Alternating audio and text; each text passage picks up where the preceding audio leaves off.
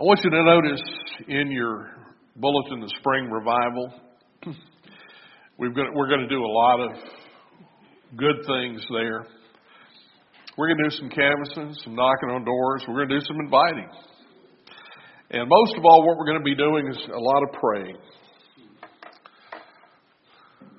I really wrestled with this idea of this Sunday. What did God want me to say? And more so than normal. And I had finally came 4 things. Monday, I had 4 things written down on a piece of paper, and I began to pray and anguish over it, and really anguished over what to say today. And there's 2 people that know that, and that's Teresa and Chad. Because Chad didn't get my finished sermon probably till Friday, and Teresa didn't get the sermon title till Thursday morning. And so I'm running late. Usually by Monday evening, I'm coming along with the title and everything. And so I really did anguish. And it was, I guess, Wednesday when we had the associational meeting. And they started talking about prayer. And God began to speak to my heart a little bit about that. And I thought, prayer, yes, prayer. I've talked about it before, but God just called me back to that subject. And I'm feeling in the service and what I'm hearing from everything, from the music and everything, we have a big God. Amen. We have a great God, a powerful God. And we need to get in touch with Him. When we're talking about revival, listen, people start praying and calling on God, things happen. There was a little part of England called Welsh. I don't know if you're familiar with it. But they talk about the Welsh revival. You'll hear a lot about that and what happened. But let me tell you what happened. And you mentioned not having a pastor. And that was a revival that broke out because the people of God, not because what some pastor did, everywhere you went in Wales, if you went to a coffee shop or a restaurant, or a clothing shop, anywhere there were people gathered. And someplace they would go in rooms and close the door. Businesses.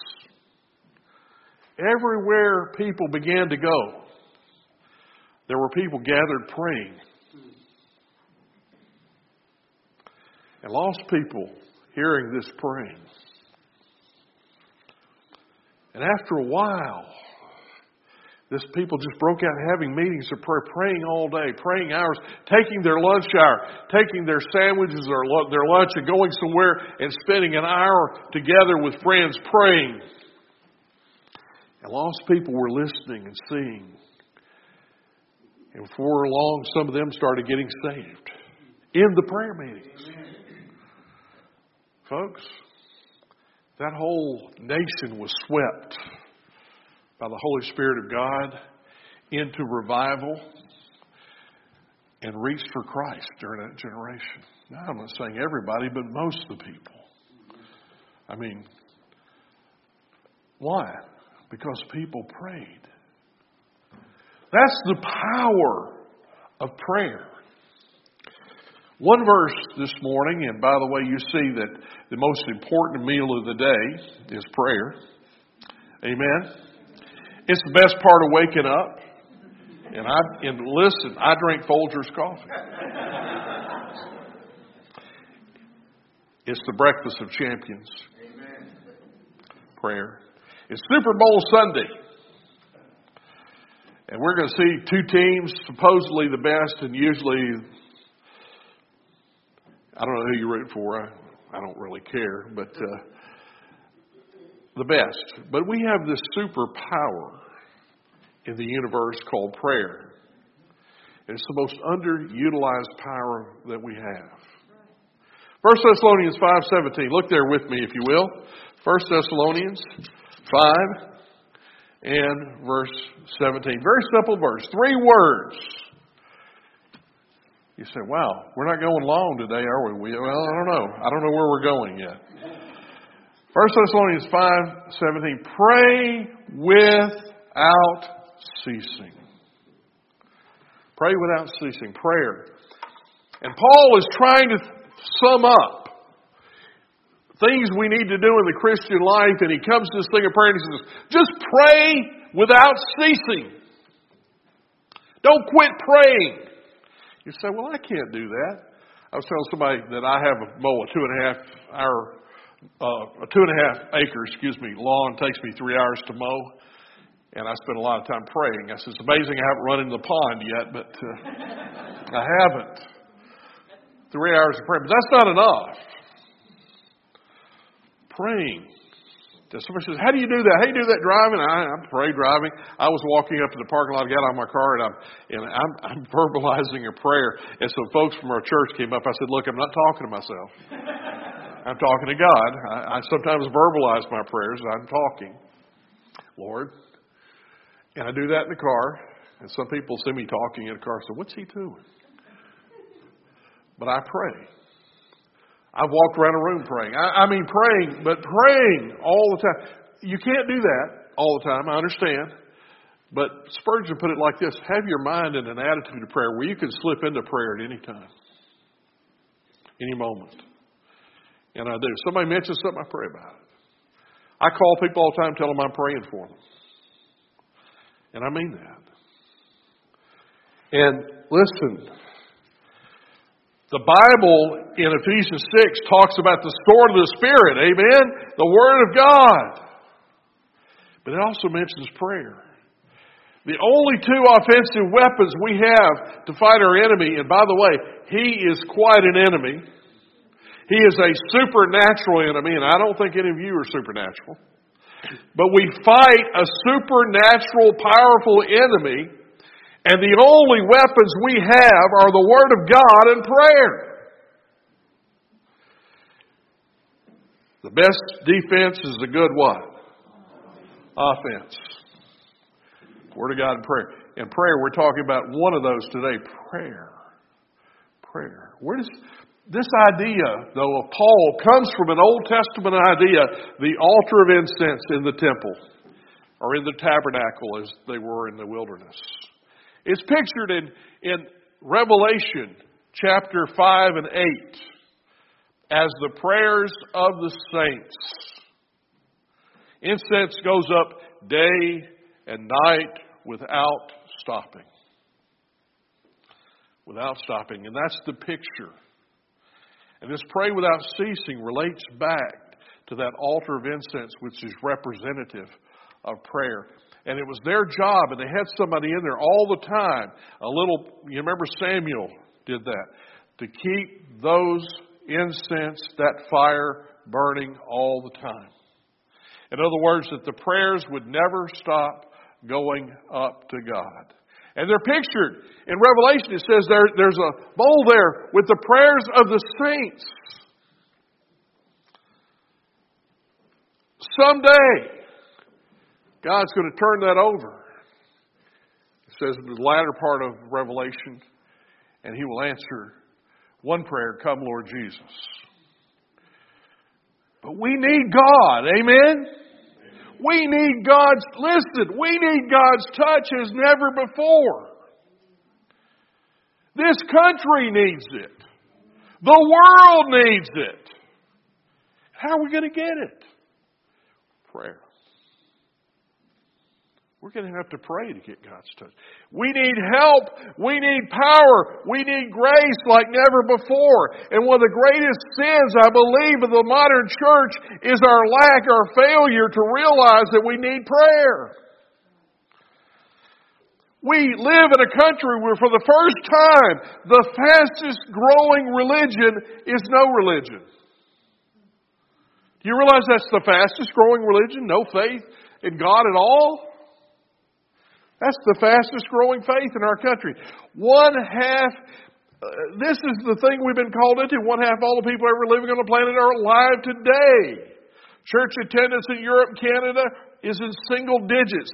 We are in a generation, folks, where we can be the Apostle Paul. Think about it.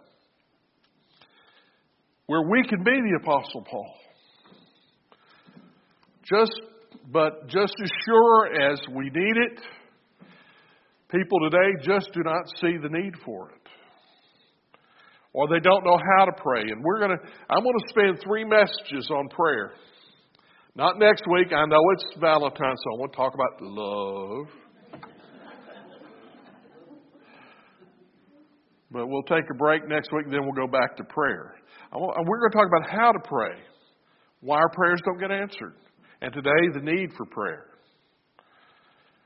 You know the verse. If my children, if my people who are called by my name will humble themselves, seek me, so on, I will heal their land. He will answer from heaven and heal. He has not because we have not. We have not humbled ourselves, confessed our sins. Tom Rainer, who is a church guru, so to speak, maybe that's a poor choice of words, isn't it?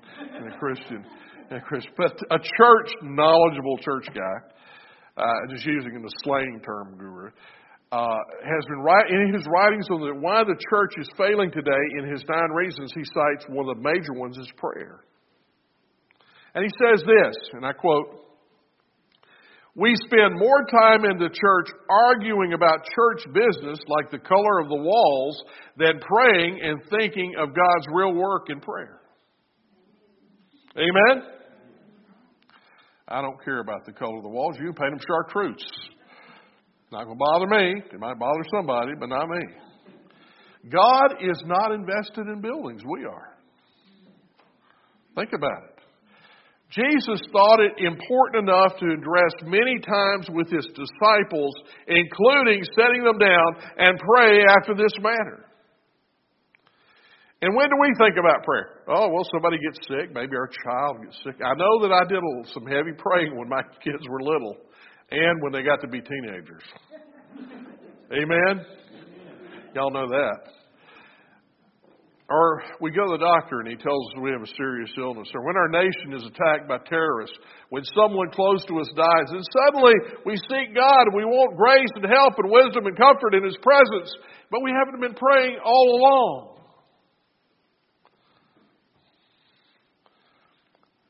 Look in Luke 6:12. Luke 6:12.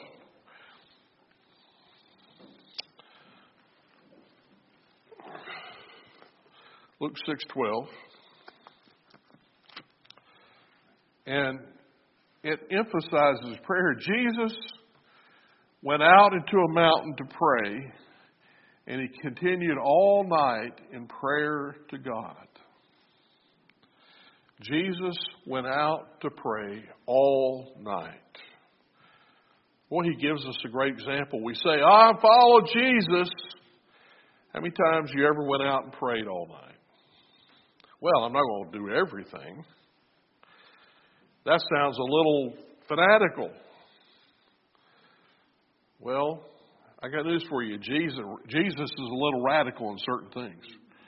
Not politically, but spiritually. Radical.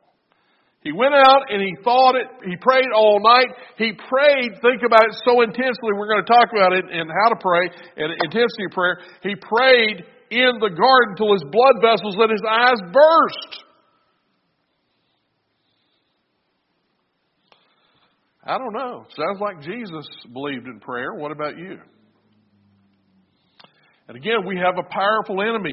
And His disciples went out healing and casting out demons. And they came to a guy, they couldn't cast the demon out. And what did Jesus say? This kind cometh not out but by prayer and fasting. In other words, you've got to invoke something more powerful than just casting them out. You've got to pray and seek God's power and have God's leadership and strength.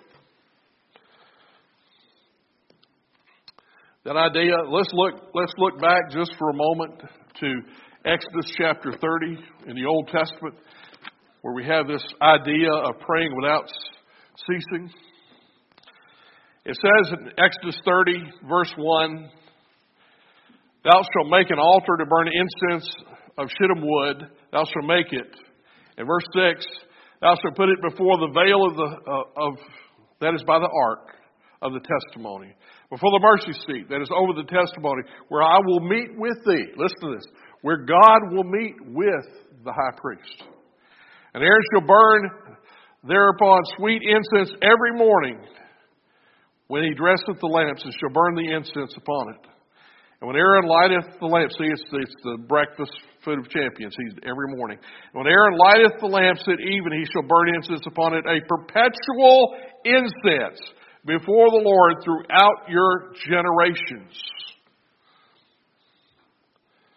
He was to do that before the testimony, right before that curtain.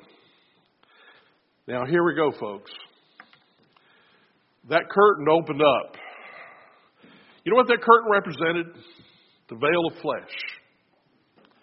And that's why when Jesus was crucified, God ripped it in two.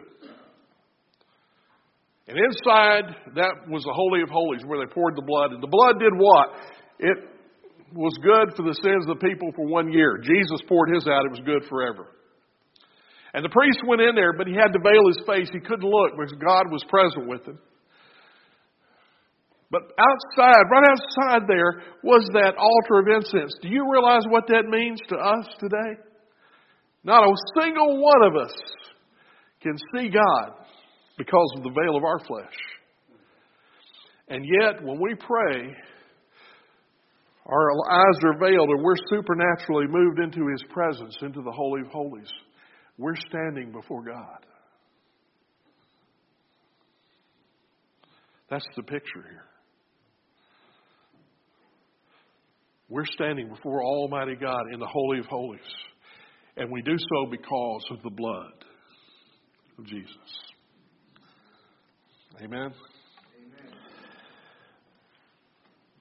I think we forget.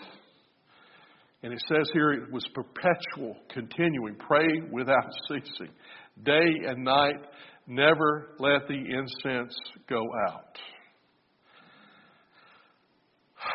I think, my friends, sometimes we have let the fire go out. We have become weak and beggarly, powerless and sinful, distant from God. And we don't have the power and strength that we ought to have as the people of Christ, as the church of Jesus Christ in this generation. I'm not saying everyone. I know every church has prayer warriors. We talked about in that pastor's conference. I knew a lady lived across from our church. Her name was Mutt Williams. Just a nickname. I think her name was Emily, actually. She laid in a bed. She was bedridden. And when I'd come over, this lady would pray for hours every day. Pray for the church. And when I was a new pastor there, she said, Pastor, I have a great vision of things happening, of new buildings. And everything God had given her in that vision happened. She prayed, and God revealed things. And one day, we put her in an ambulance and drove her by the new church to see all that had happened, that she had prayed for. Now, many might look and say, hey, you were a great success. I'm not so sure I was. She might have been a great success at prayer. And probably why I was there. But, folks, God can do anything. There was a whole nation of Ninevite people at Nineveh, the Assyrians. And one day God sent a prophet to them. Jonah, you know the story. He was reluctant at first. And he went to that nation and pronounced judgment. 40 days, God will destroy this place. Well, how did the people respond? It says they believed God. They believed in God. And they began to pray. And they anointed themselves with sackcloth and ashes to show their humility. And the people of that nation began to pray. And God saved that nation. What saved Nineveh and Assyria? Prayer. Saved a whole nation from destruction. Of course, we find out the real reason Jonah didn't want to go. He got depressed and says, Lord, did I not tell you this when I was in my own country? He knew God was merciful, and if he went there and did that, those people would repent and believe God and be saved. And that's exactly what happened. So what can God do if we pray? He can save a whole nation. He saved them. And He was going to destroy them, and He saved them. Listen, you guys like to do stuff. If you have an electric drill, I know a lot of people use the battery ones. I still haven't figured those out. I use everything I have that has a cord. And if you have an electric drill and you unplug it, how good is that drill? Not very good. Try to drill something with a drill with an electrical cord. It doesn't. How about a saw? You see, if the power isn't there, it doesn't run too well, does it?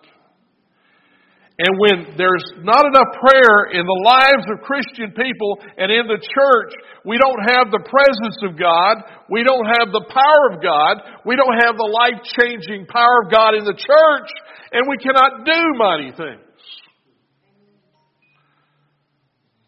When we see the world declining, we must admit our prayers must not be what they ought to be. And David, in relating prayer to this thing, what I was talking about here in Exodus, said this: "Let my prayer be set forth before thee as incense, and lifting up my hands as the evening sacrifice."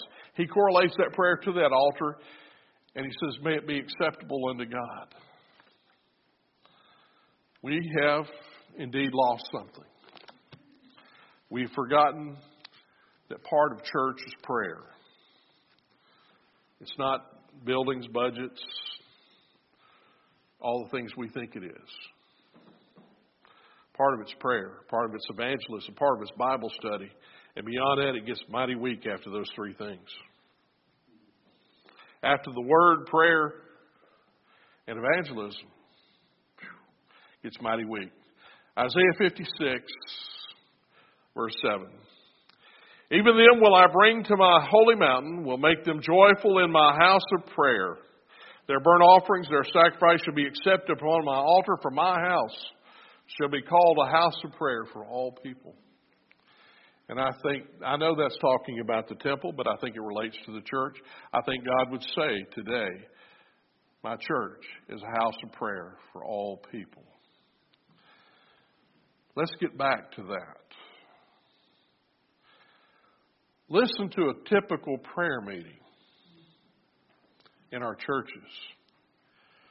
I hope this doesn't get on your toes, so to speak. And I have an ingrown toenail. It's been infected. But I didn't ask anybody to pray for it because I knew I was going to preach this sermon someday. We talk about Uncle Edward's ingrown toenail, Aunt Susie's gallbladder. But how many times do we say, "Preacher, we need to pray to rescue the erring in our congregation, the backslidden, to rescue and save the lost, to revive our church and all the churches around us. Lord, we need to pray for life-changing events." How often do we pray for that? And here's the last thing about prayer I want to say. Luke 18:1 this morning. Men ought always to pray and not to faint. Always to pray. That men ought always to pray and not to faint. What's the thing that will keep you going when you want to quit? Prayer. Prayer. How many times have I been at the edge, and I've been at the edge a lot of times, and want to quit working for God, and prayer pull me back. God will speak to my heart, speak to my mind, speak to my soul, and prayer will keep us. That word faint means give up. Rather than give up, we ought to pray. We ought to pray. Never give up on yourself. Never give up on God. Never give up on your church. Never give up on anyone. There is nobody that God can't reach and fix. Amen? And I know, because I had a dad, if there would have been one, it would have been my dad, and God reached him. God says we have not because we ask not. And He tells us in 1 John 5:15, we know that if we pray according to the will of God, we have the petitions, and He will answer us.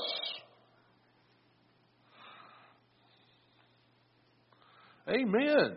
Prayer.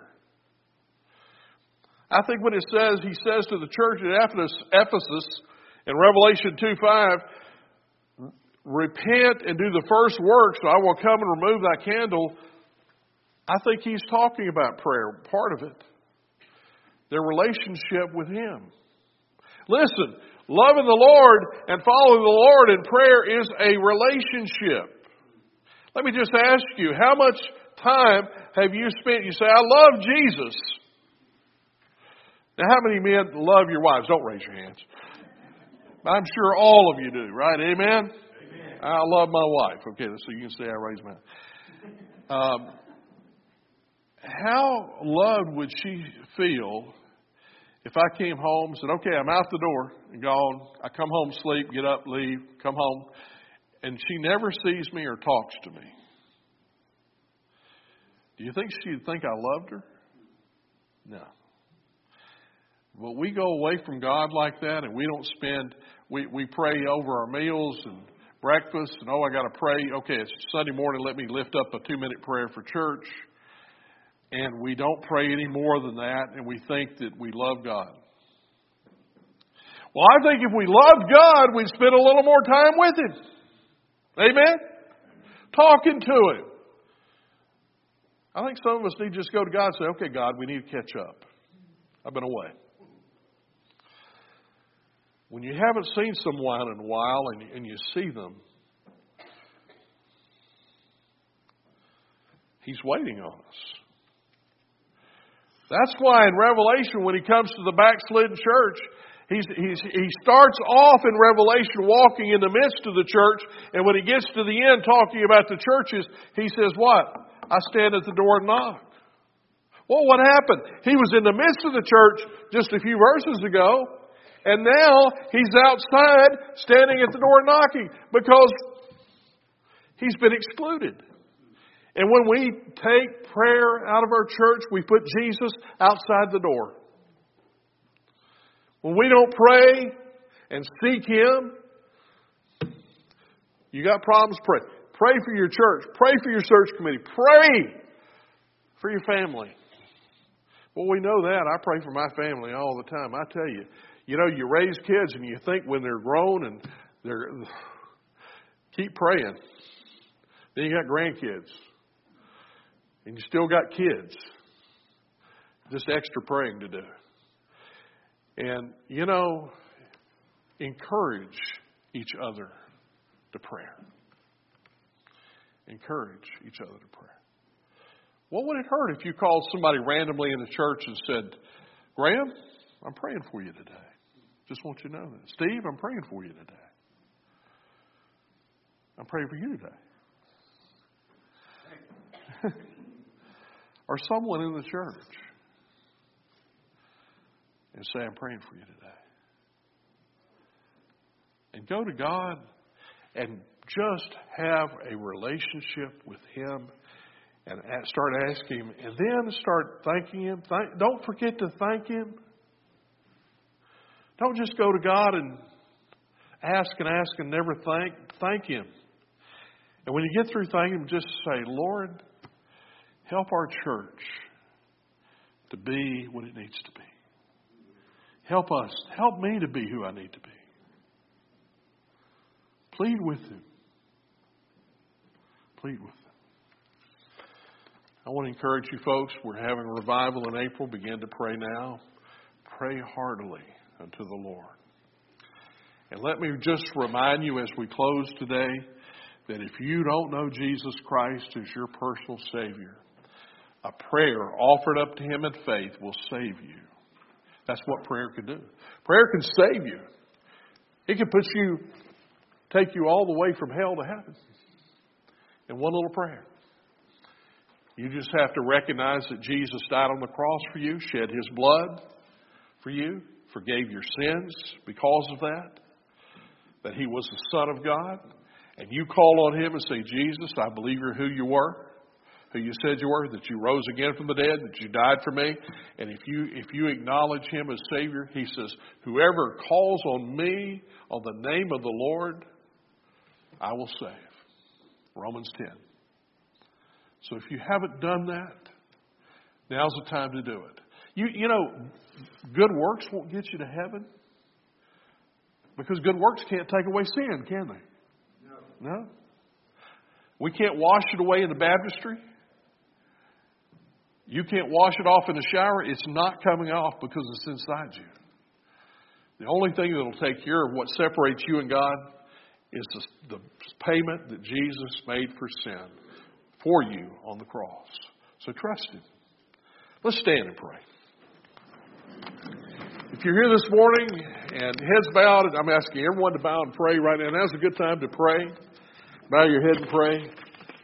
People praying across this room.